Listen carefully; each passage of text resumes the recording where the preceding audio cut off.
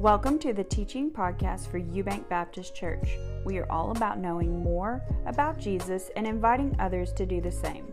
We would love for you to join us on our campus on Sunday mornings at 8:30 or 10:45 and Wednesday nights at 6 p.m. This podcast is a place that you can listen to any teachings that you might have missed from our Sunday morning worship experiences. To stay connected, you can check out our website at www.eubankbaptist.org. You can also follow us on Facebook at Eubank Baptist Church and Instagram at Eubank_BC. Thank you for being a part of the conversation, and let's keep pursuing Jesus together. What a beautiful song and beautiful statement for God's people to know that it is well. No matter what, God's in control. Well, I don't know about you late risers this morning, but when I woke up, well, I had never been to sleep, so at the tail end of my insomnia, I saw that it's snowing again. And if you're keeping tabs whatsoever, that's the third time this week that it snowed. Talk about March Madness. I've experienced March Madness in a few different ways this week. So there's the multiple snow occurrences.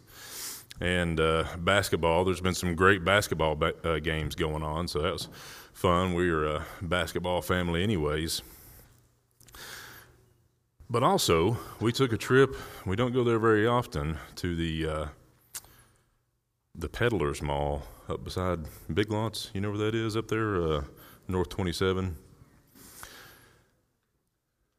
We found some unique items. There were some unique people.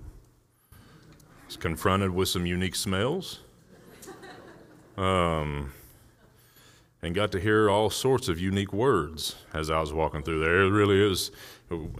I was waiting for somebody behind me with a hot shot. You know, if you've ever been to a livestock auction, whenever a goat's not really doing what they want it to do and they either kick the guts out of it or stick the hot shot to it, that's what I felt like in the Peddlers Mall. They were herding us through there, cussing at us, stinking. It was wild.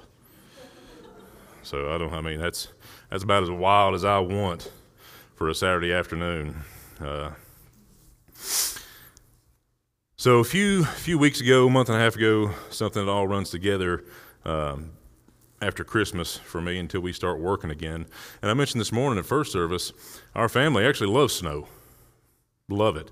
Love Christmas, the whole winter season. And about mid-November, if we see flurries, man, we're all glued to the window. We're like, yes, finally some snow. But now we're looking towards Easter. We're done with the snow. So now I woke up and it was just begrudgingly looked out at these white flurries coming down, and it was heartache.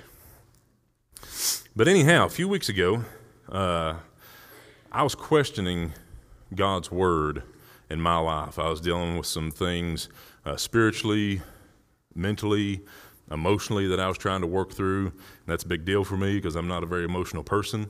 So I was making some leaps and bounds. And my question was this: if the Lord says my yoke is easy and my burden is light, how can it be that Christians are so persecuted all over the world? How can it be that Christians suffer from cancer and disease and sickness and even persecution on our local level and our friend groups, schools, workplace, wherever? Lord, you say your yoke is easy and burden is light. But Lord, I'm segregated from the people that I love. People in my own family were segregated from because of my affinity for Christ. So it's difficult, right? And I couldn't really comprehend it. It was a personal revelation of sorts that I came to, and through studying and prayer, it brought me to Luke chapter 14 is what we'll be talking about today. And you'll see as we talk through it how they can go hand in hand, and I'll kind of button it up at the end and make it all make sense for you, hopefully. And we're going to be talking about the cost of discipleship. Right? And before, in my lack of maturity, I considered everyone to be a disciple. right? And I And scripturally, we all have that call on us to be disciples, but we also have salvation in Jesus, and then we have a next level whenever you are fully committed to following Jesus and doing the work of the cross and really following in Jesus' footsteps. So we'll be looking in chapter 14, verses 25 through 35. We'll read with it and then back up, kind of gnaw on a little bit, see what tastes good, see what doesn't, figure it out. We'll go from there. To give you a little backdrop, these verses, the story comes just after Jesus teaching about the great messianic supper, right? The nearly all-inclusive, everybody's invited. It's controversial, but a lot of people got excited. They were hyped up, right? This is something new, it's a big happening. There was no segregation. Everybody was invited. And then what we run into is what we see here in the verses we're going to be reading. So if you don't care, stand with me to honor the reading of God's Word.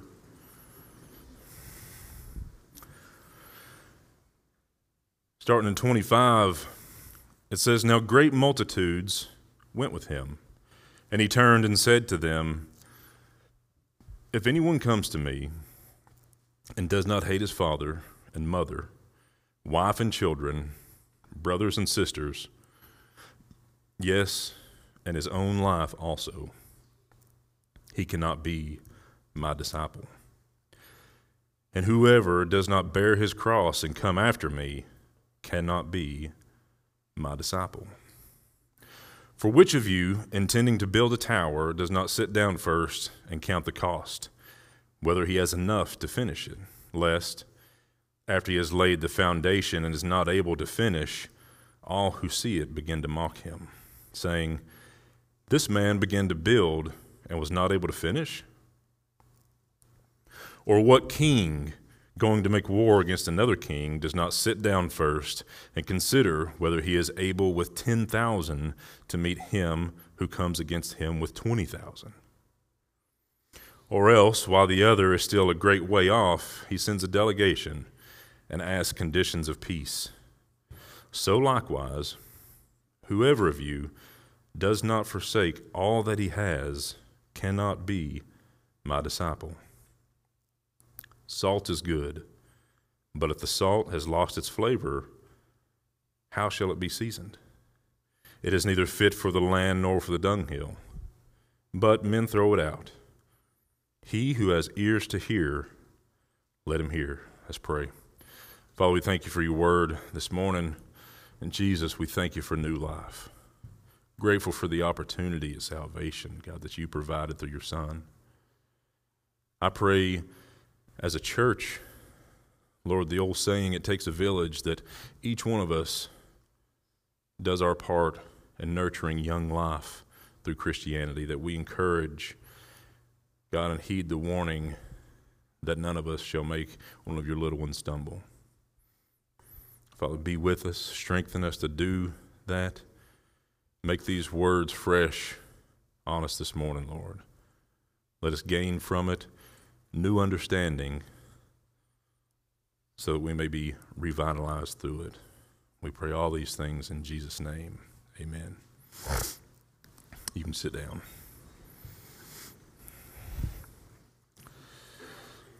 So here they are, people caught up in the hype, following Jesus by the masses. And they were traveling with him. And he turned and said, If anyone comes to me and does not hate. Well, firstly, there was a problem with large crowds in Jesus. We saw this several places in Scripture, and he seems to distrust large crowds, right? For him, that meant trouble. And he was aware that many of them were just part of a popular movement. They were caught up in the hype, so to speak. So there's a story about a Jesus movement in the late 60s, early 70s. And have you heard of the new movie Jesus Revolution? Anybody? I'm the only one. There we go. This is a safe area. Let's say you can do it. Nobody. It's a judgment-free zone. I promise you. So what happened in the late 60s, early 70s? This movement in Southern California brought in an influx of young converts into churches, part of the surfer crowd, if you will. Right, long hair, suntans, most likely sweaty, salt water on them somewhere. Right, swimming trunks all the time. What were those? Strappy Birkenstocks, right? Sandals, something like that. There was an explosion of new Jesus music, Jesus keychains, newspapers, comic books, and all this stuff was good, and there was a lot of good done. There was a lot of lasting good. But in as much lasting good as there was just as much of those whose allegiance fell short of discipleship, right? They also got caught up in this movement, the hype. So there are many leaders that were part of the Jesus movement that are still in church leadership today all across the country. So it was good and did have lasting impact, but in the wake of it, caught up some people, right? And that's the same thing that happened with this. After talks at the Messianic Supper, all these people were caught up in this hype and following Jesus. So you imagine them traveling with him from city to city, probably setting up tent cities. I'm sure it was a big, big ordeal. So he cooled the enthusiasm of these eager candidates for discipleship by urging them to consider the cost. Just think about it. Just really think about it for a minute. What you're wanting to do, what you're asking for. Our current evangelical circles kind of spread a sugar-coated gospel, right? They lift up all the good things, all the benefits, and there are many. Don't misunderstand me. They lift these things up, and by omission, don't tell of the true cost of discipleship, the segregation, the persecution, the hardship above natural humanity that we get from following Jesus. Everybody, whether you're a Jesus follower or not, we have certain amounts of difficulties that we go through, and then we proclaim Christ. It just gets that much more intensified. So he was urging them to count the cost. And then he turned to them and said, if anyone comes to me and does not hate his father and mother, his wife and children, his brothers and sisters, yes, even his own life, he cannot be my disciple. So he turns to them, and using the strongest possible terminology he can to get their attention, he uses the word hate. Now, that's a very distinctive and decisive word. It's not a gray area word. It's not neutral. The Greek word messiah translates literally to hate, detest, abhor. Those are strong words. Strong words used by Jesus. And if you take this literally, it's shocking. He's telling us to hate our family, our mother, brothers, sisters. What's this mean? How can he say this? Well, Jesus means to shock. He means to jolt. He means to provoke thinking in the best way that he knows how. And that is to use these powerful, forceful words. Depending on your translation, it may say love less, but you lose the force of the word hate. And I think that that's what's going on here, that he was using these words intended to shock and to challenge these people. So how can it be that Jesus tells us to love our neighbors as ourselves, but then to hate our closest loved ones? Right? Do this for these people, but hate our closest loved ones. What is going on? So Jesus, using hyperbole like he does, an overstatement of the fact to really drive a point home for maximum impact. We've seen it other times in Matthew chapter 5, cutting off of one's hand. Matthew 19, a camel passing through the eye of a needle. Luke chapter 6, accepting violence and robbery without resistance. Luke chapter 6, later on verses in 41, a plank in your eye. So Jesus states something in a striking, unforgettable way, so it challenges us and forces us to consider it. Right? We got to think. And I think that's what he's doing here to the crowd that's following. So he's contrasting our allegiance to him versus our family. So too many other places in Scripture does it tell us to take care of family members. Using hyperbole again, Jesus is trying to make sure our allegiances are in order, right? We've got our top priority, which is Jesus. And that should take precedence over all, no matter how close the person is. And it's hard for Americans really to even comprehend this. To see our family as a potential hindrance to our relationship with Christ, because we don't operate like that. But in school, whenever I was learning about religion, they teach you that in the Muslim religion, their family, their culture, their religion is all incorporated. It's all together. So if they denounce one thing, be it their family, their culture, lifestyle, religion, they denounce the others. So this was dynamically shocking to these people who lived during that time. Jesus was saying, these people, this way of life that you've been used to your entire existence, turn your back on it and follow me. That's a hard pill to swallow. And there's a story of a young Jewish schoolgirl who was handicapped, and her biggest fear was to tell her family about her new relationship she had found in Jesus Christ, because they would excommunicate her.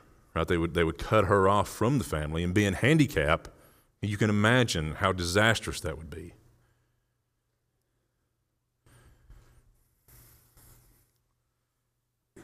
And we see it all through the New Testament, as well as down through church history, where the ultimatum was given to people to either choose family or choose Jesus. And on the flip side of that, that's not an excuse to treat your family members who aren't Christians with any kind of resentment, right? Or to be unusually harsh to them because, they don't come to church or whatever, and you say, well, I'm going to put Jesus above you and not even try to minister to you, whatever. When 1 Timothy 5:8, Paul writes, if anyone does not provide for his relatives, and especially for his immediate family, he has denied the faith and is worse than an unbeliever. So the fact of the matter is, we are called to take care of our closest family members, but we have to keep our priorities in check. We've got to keep Jesus above all. Above all. No matter how painful, difficult, or misunderstood that it may come across to is our family. Our parents' wishes don't come first. Jesus' direction does. Our spouses' and children's desires don't come first, but Jesus comes first. And I see this a lot, and I've said this in first service, and I saw it a lot usually in athletics that we've been involved with over the years. But you run into these mothers and fathers who are child worshipers, right? They put their children above Jesus. Don't get me wrong, love your child. I mean, love them like crazy. Pour into them like you wouldn't believe. But there has to be a line drawn in the sand where Jesus is above them. Jesus must come first before even your children. It's detrimental to your children to put them above your Savior. Detrimental to you. So you've got to make Jesus your first priority. And even though people have used that scripture as an excuse not to care for their families, their poor examples don't negate or invalidate the words of Jesus here. So Jesus said to the crowds, unless you place me as the first priority over every other priority in your life, you cannot be my disciple. These words speak to us now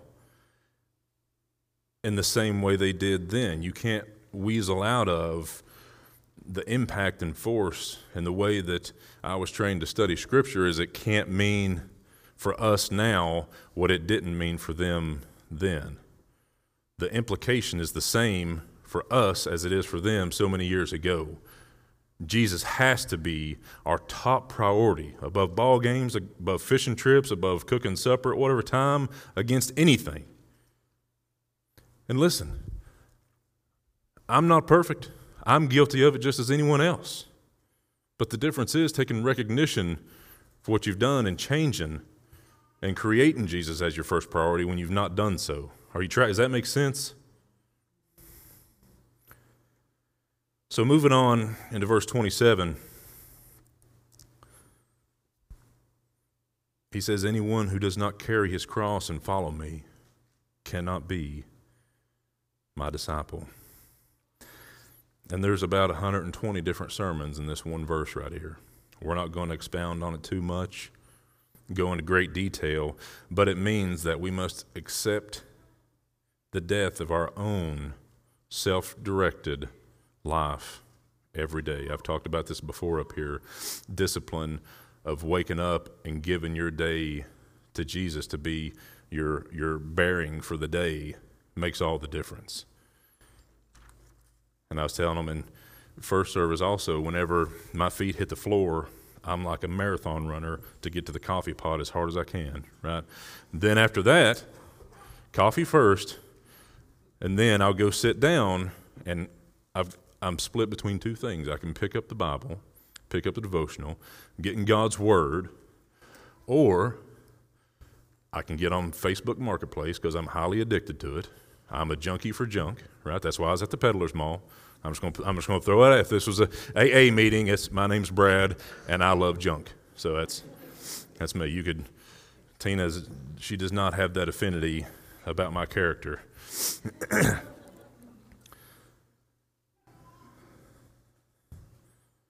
So, but in doing that, it don't take a second for us to get distracted and start scrolling for an hour about whatever cars are listed on Marketplace or motorcycles, which is my personal favorite.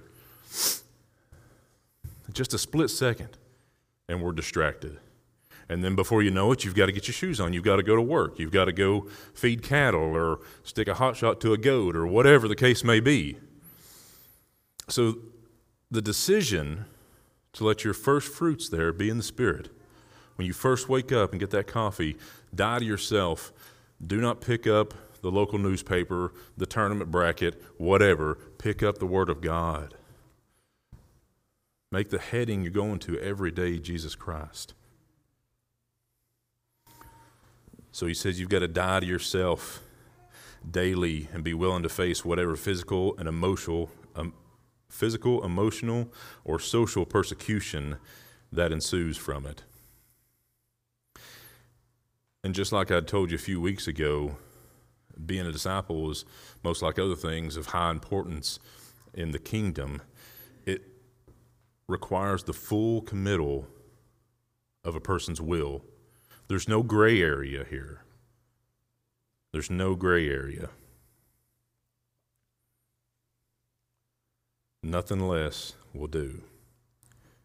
So in order to illustrate this, Jesus goes on and tells two parables. Picking up in 28 and 30, he says, suppose one of you wants to build a tower. Will he not first sit down and estimate the cost to see if it has enough money to complete it? For if he lays the foundation and is not able to finish it, everyone who sees it will ridicule him, saying, this fellow began to build and was not able to finish. And again, if you're like me, I've just alluded to my biggest secret. I heart junk, right? I've got projects everywhere. I mean, it's sickening, right? And the thing is, so I've got a motorcycle on the stand in the garage right now, and it's been there all year. I've maybe touched it one time. Well, I was on the old Faithful Marketplace, and I saw another really great deal on a motorcycle. I was like, well, I need that one. But I stopped. I digress. I remain constitute in my decision not to get any more junk. But it's like that, right? We'll get caught up in projects, whether it's remodel, junk, whatever. Fill in the blank for what your stronghold is. We get all these projects built up in various states of completion, and even some of it began with great intentions, right? I always like to say that everything starts with good intentions. But then other things come up and you lose interest. And you tell yourself, sometime I'll get to it. And sometimes you do. Other times you hide it behind the building and put logs over it. You know, it just rust away and do whatever with it. But this isn't good enough for discipleship. We cannot do the same thing. So Jesus gives us an example from a construction project. So the Greek word translates here into tower, and a tower is a pretty daunting thing to build, right? I've built some pretty large things before, but never an actual tower. So I would say that if Jesus is using that as an example, all the thought and consideration it would take to build a tower against whatever adversities that come with that, how much more important is discipleship that we should consider it even more so than building the tower? It says you must carefully calculate the cost. And down in Tennessee where we used to live, and I don't know if you know this or not, but the great volunteer state is about to be taken over by kudzu. Like, it's the craziest thing. Kudzu is just running wild down there. Like, it's insane, really. So anyhow, there's this road we used to go down to go visit her brother, and it was named River Road, appropriately.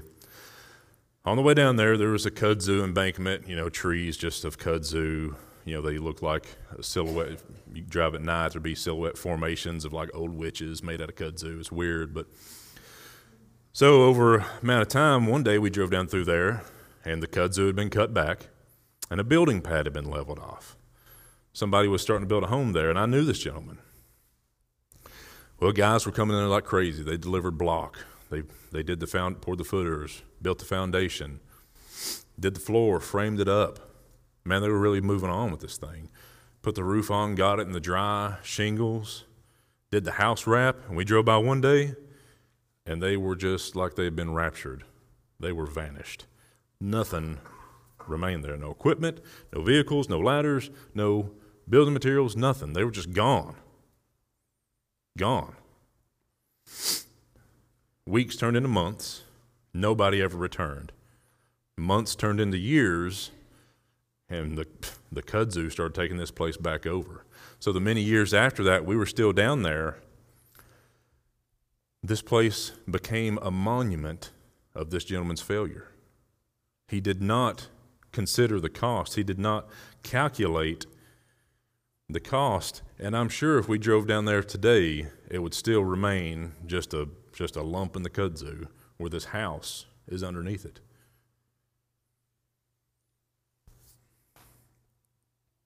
So Jesus is saying, if you don't have the means or the willingness to see it through, don't even start the journey.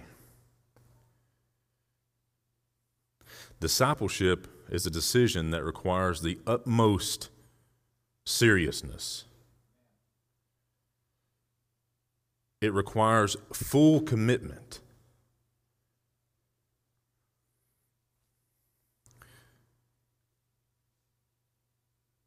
Lukewarm Christians are detrimental to the cause of Christ. And they come about, they're a byproduct of the sugar-coated gospel, right? Because there are some televangelists that preach health, wealth, and prosperity. Well, then whenever people jump on the Christian bandwagon and things get difficult, they jump ship, Reminds me of the parable of the seed sower. Right? Some are cast on the rocks and burn up immediately, and some are cast in shallow soil, and they're in there for just a little bit. But whenever the wind and sun comes, they get burned up.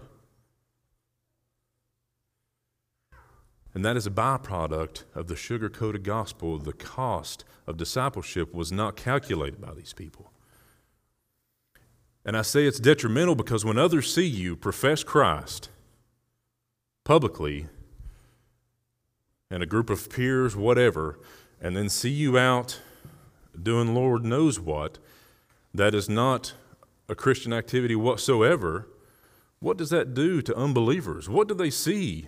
They say, oh, well, he's not really a Christian. If that's what being a Christian is, that's what I'm already doing, so I must be a Christian too. Do you understand?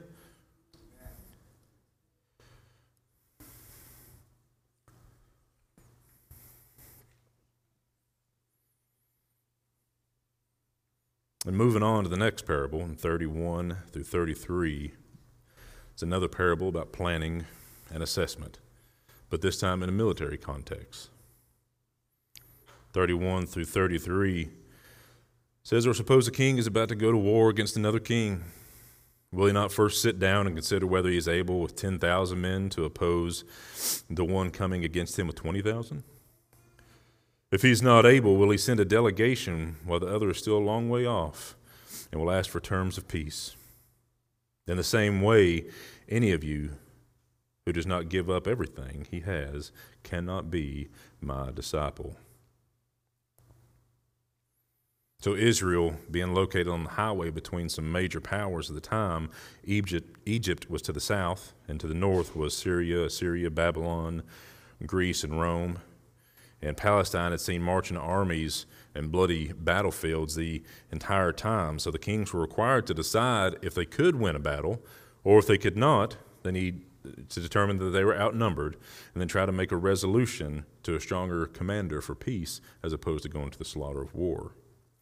And there's a story that I had just learned through this. My history teacher would probably be disappointed in me, but said near the beginning of World War II, General Douglas MacArthur was charged with the defense of the Philippines against the invading Japanese. His desperate calls for reinforcements went unheeded, and gradually his men retreated to the Bataan Peninsula and the fortress of the Manila in the Manila Harbor. Though MacArthur chafed and fumed, his military superiors took a tough but clear-eyed assessment of their abilities to carry on and win a battle thousands of miles from their supply lines. So they decided to cut their losses and not fight. It meant the loss of thousands of soldiers and resulted in the infamous Bataan Death March. But only after victories in the South Pacific established supply lines was the Philippines liberated and Manila freed. Bravado does not count. Careful consideration of our ability to follow through does. Does that make sense? So when we get caught up in the hype and the grand gestures of everything that's involved, think about the people in this Jesus movement, the ones who were not serious, not dedicated, how they came in with great bravado but then fell to the wayside. They did not consider what they were going to have to go through. And it reminds me, too, of Pearl Harbor. The Japanese didn't consider the cost. They were trying to push us into a negotiation, right? So they overestimated the benefit and underestimated the cost of our retaliation and what we would do in sight of what they committed against us. And that's what Jesus is talking about, not the times with Gideon and his band of 300 where God helped his people in face of insurmountable odds. He's talking about the normal situations that kings and nations face now, that businesses and families make on a day-to-day basis, just the general considerations that you make. Can we afford this? Can we pay this bill on time? If not, and we get it, how can we stave off bankruptcy? right? We are counting the cost. And I know anyone worth their weight in salt in here knows pretty well not to go get something that you can't afford, right? That's pretty easy cost to consider. And Jesus is saying for discipleship, how much more consideration should go into that?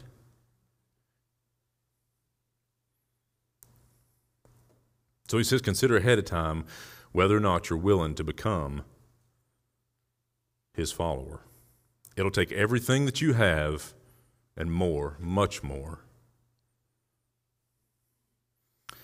Discipleship will figure into every future decision of your life.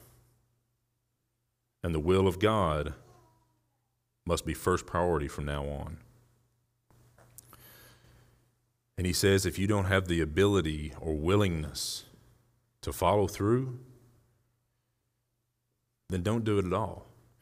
Now, I'm not talking about salvation, right? You can come to salvation through Jesus and then just sit gripping the church pew until he returns. You can do that. Jesus calls us to discipleship, where you take the next level and you get committed to him. That's what we're talking about. He says, don't move toward a battle that you will surely lose. Figure out your resources and what you're willing to commit ahead of time. If you don't have it, don't commit it. He says halfway measures aren't adequate. It's the same thing that I said earlier in weeks ago. There's no gray area when it comes to things that matter in the kingdom of God. Right? Now, there are those gray areas that we won't get into that theologians and philosophers debate about in the Word of God. We're talking about the meat and potatoes here, what God has clearly stated for us in black and white. There are no gray area. It takes the full committal of a person's will to be a disciple of Christ. And he moves on in 33. He says, in the same way, any of you who does not give up everything he has cannot be my disciple. That's a rough one for some of us, because some of us got a lot of stuff. Some of us got a lot of stuff, and it kind of gets us in its grips, right? We don't want to turn loose of this stuff. But Jesus is speaking figuratively here. So even though you have these things, he's wanting you to drop your pride in these things, take up your cross, and commit all that for kingdom work, right? Give it all to the glory of God. He's speaking figuratively here. And we've seen this property in the disciples, right? And the abandonment of everything that they put aside, all their securities that they laid down in order to follow Jesus. Everything that they had repurposed for the glory of God. We see the attitude personified in Peter, James, and John whenever they leave their nets behind to follow him. We see it in Levi when he leaves his lucrative tax collecting business to follow Jesus. We see it in Zacchaeus where he gives half his fortune to the poor. And then in verses 18 to 22, we see the rich young ruler who's unwilling to renounce his wealth to follow Jesus, and he departs sadly away.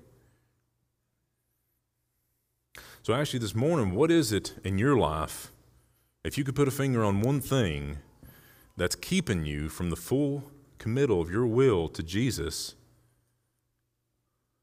what is that? There may be nothing. You may be all in. You might have, pushed it all to the center of the table. But then again, you may not. There may be something in the back of your mind that you're like, yeah, Jesus, you can have it all, except my affinity for fishing or sports or whatever. Whatever takes your time away from Christ. Whatever you put in priority over Jesus and learning about him.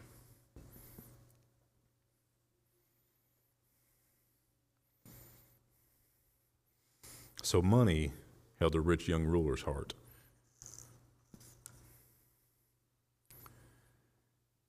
(34 and 35), he starts with salt is good.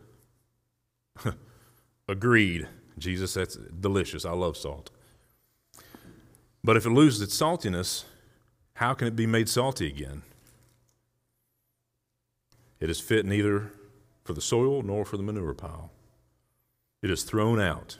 He who has ears to hear, let him hear. So finally, Jesus is discussing salt, right? Salt at the time was considered essential for life, not only for seasoning, but for preservation. And we're used to purchasing it just off the store shelf, right? You can go in any dollar store, there's 10,000 around here, and pick up a container of salt, no matter what size you want. Right there, easy to grab. It's refined, it's purified, it's great to season food with, it's good to go. Well, back in the days whenever Jesus walked the earth, the salt that they had was captured through an evaporation process that they drew water out of the Dead Sea.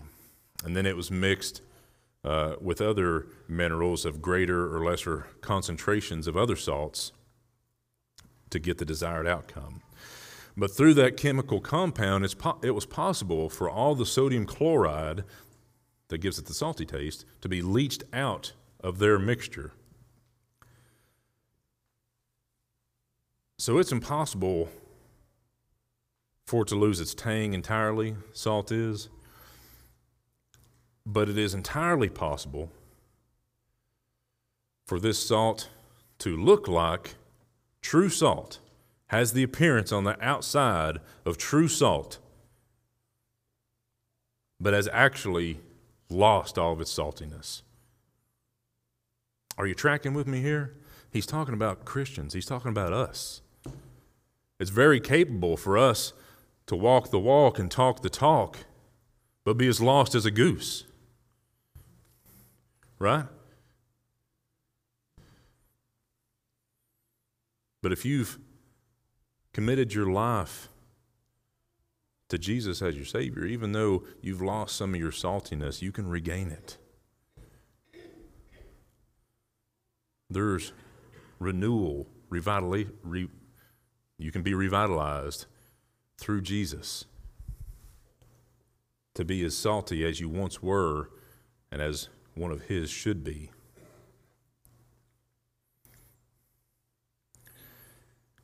So you may have heard the question before, if you were on trial for being a Christian, would there be enough evidence to convict you among your peers that you do life with day in and day out on a weekly basis, whether work, family, whatever? Hypothetically, if you were on trial to convict you as a Christian, would there be enough evidence? That's convicting, because I know as the gospel fact, there are times in my life that I have not been. I've professed Christ and then walked in a way that was unworthy of Christ. I may be the only one, and that's okay. I'm fine with that.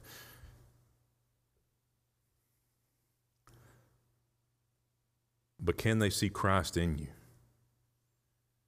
Are they surprised to find out that you're a Christian?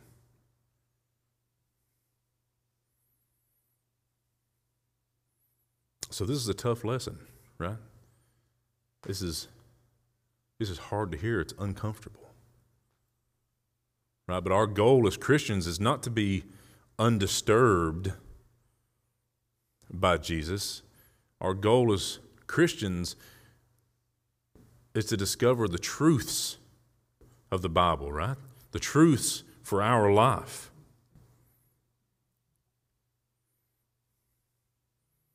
Our world pushes the belief in this prosperity gospel that nearly everyone will get to go to heaven. Maybe not mass murderers, maybe not really, really bad people, but most everyone, if we're good and believe that there is some higher power, because Jesus is love, we'll get to go to heaven. The message of Jesus is entirely opposite to that. Jesus says in Luke chapter 13, verses 23 and 24, someone asked him, "Lord, are only a few people going to be saved?" He said to them, "Make every effort to enter through the narrow door, because many, I will tell you, will try to enter and will not be able to." And again in Matthew chapter 7, verses 13 and 14, "Enter through the narrow gate, for wide is the gate, and broad is the road that leads to destruction, and many enter through it. But small is the gate, and narrow the road that leads to life, and only a few find it." Brothers and sisters, the crowd of Christians, according to demographers, numbers in the billions. It literally worldwide numbers in the billions. Consider how many of those are actually following Jesus and how many are not. How many will think that they're going through the narrow gate, but will never be able to find their way to it.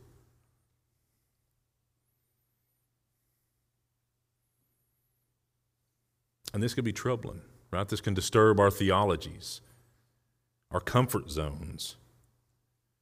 But we have to understand the truth of God's word that's in this book. So this crowd that's traveling with Jesus, he told them, "Your allegiance must be to me completely.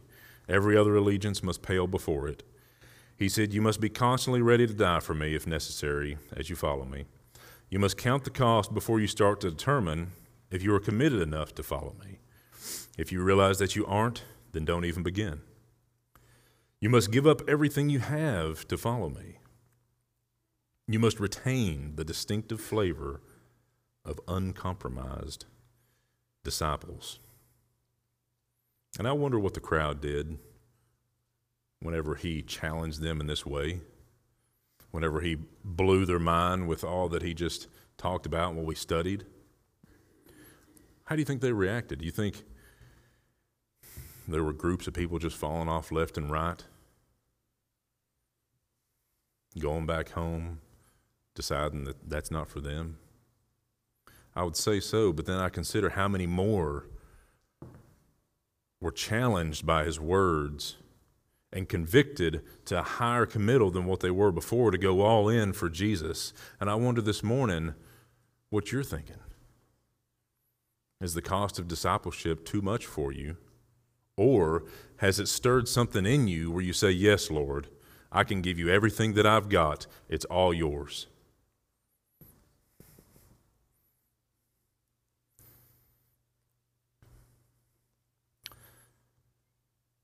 So as I was considering the cost of discipleship and the verse in 18:30 of the book of Matthew that says, "My yoke is easy and burden is light," the contrast of what that means between the two. And the answer is this: the cost of discipleship is high. Like I told you, it will cost you everything you've got and more so. However, what you gain from a relationship with Jesus, if you calculate the cost, far outweighs it. Whenever we go through these trials and hardships that I was talking about, even as Christians, just as any human would, we have hope. We have Jesus to go through it with us. So we lean on his promises. We lean on Jesus to minister to us whenever we're hurt and broken and need healing.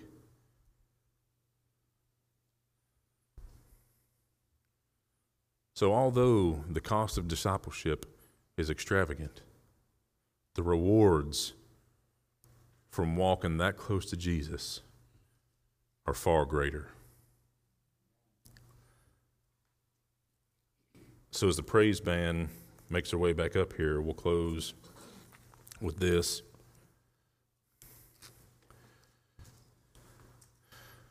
Are you challenged this morning? Is there something in your life, just one thing, that's holding you back from Jesus? It might be 15 things. But if you can put your finger on one thing or many and just give it up to Jesus, say, Lord, forgive me. I've put this in priority over you for so long. Forgive me for my unwillingness to let it go, but now I'm all yours.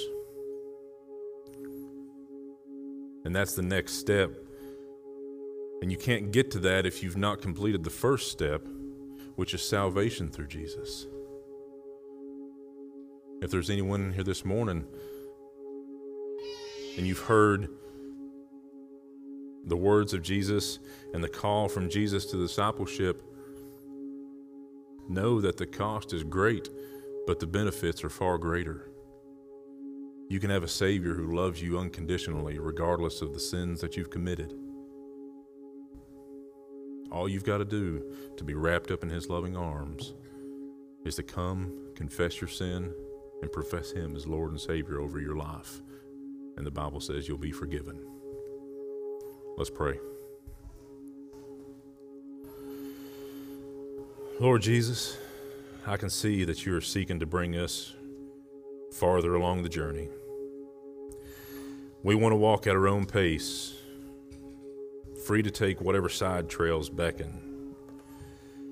But you are insisting on being the leader. It is non-negotiable. Lord, I've learned long ago that I can't rely on my own will and determination. I am weak. Father, so today I call upon you afresh for help to follow you faithfully. Forgive my sins of willfulness and selfishness. Forgive my grasping at the props of the world. Forgive my flimsy excuses.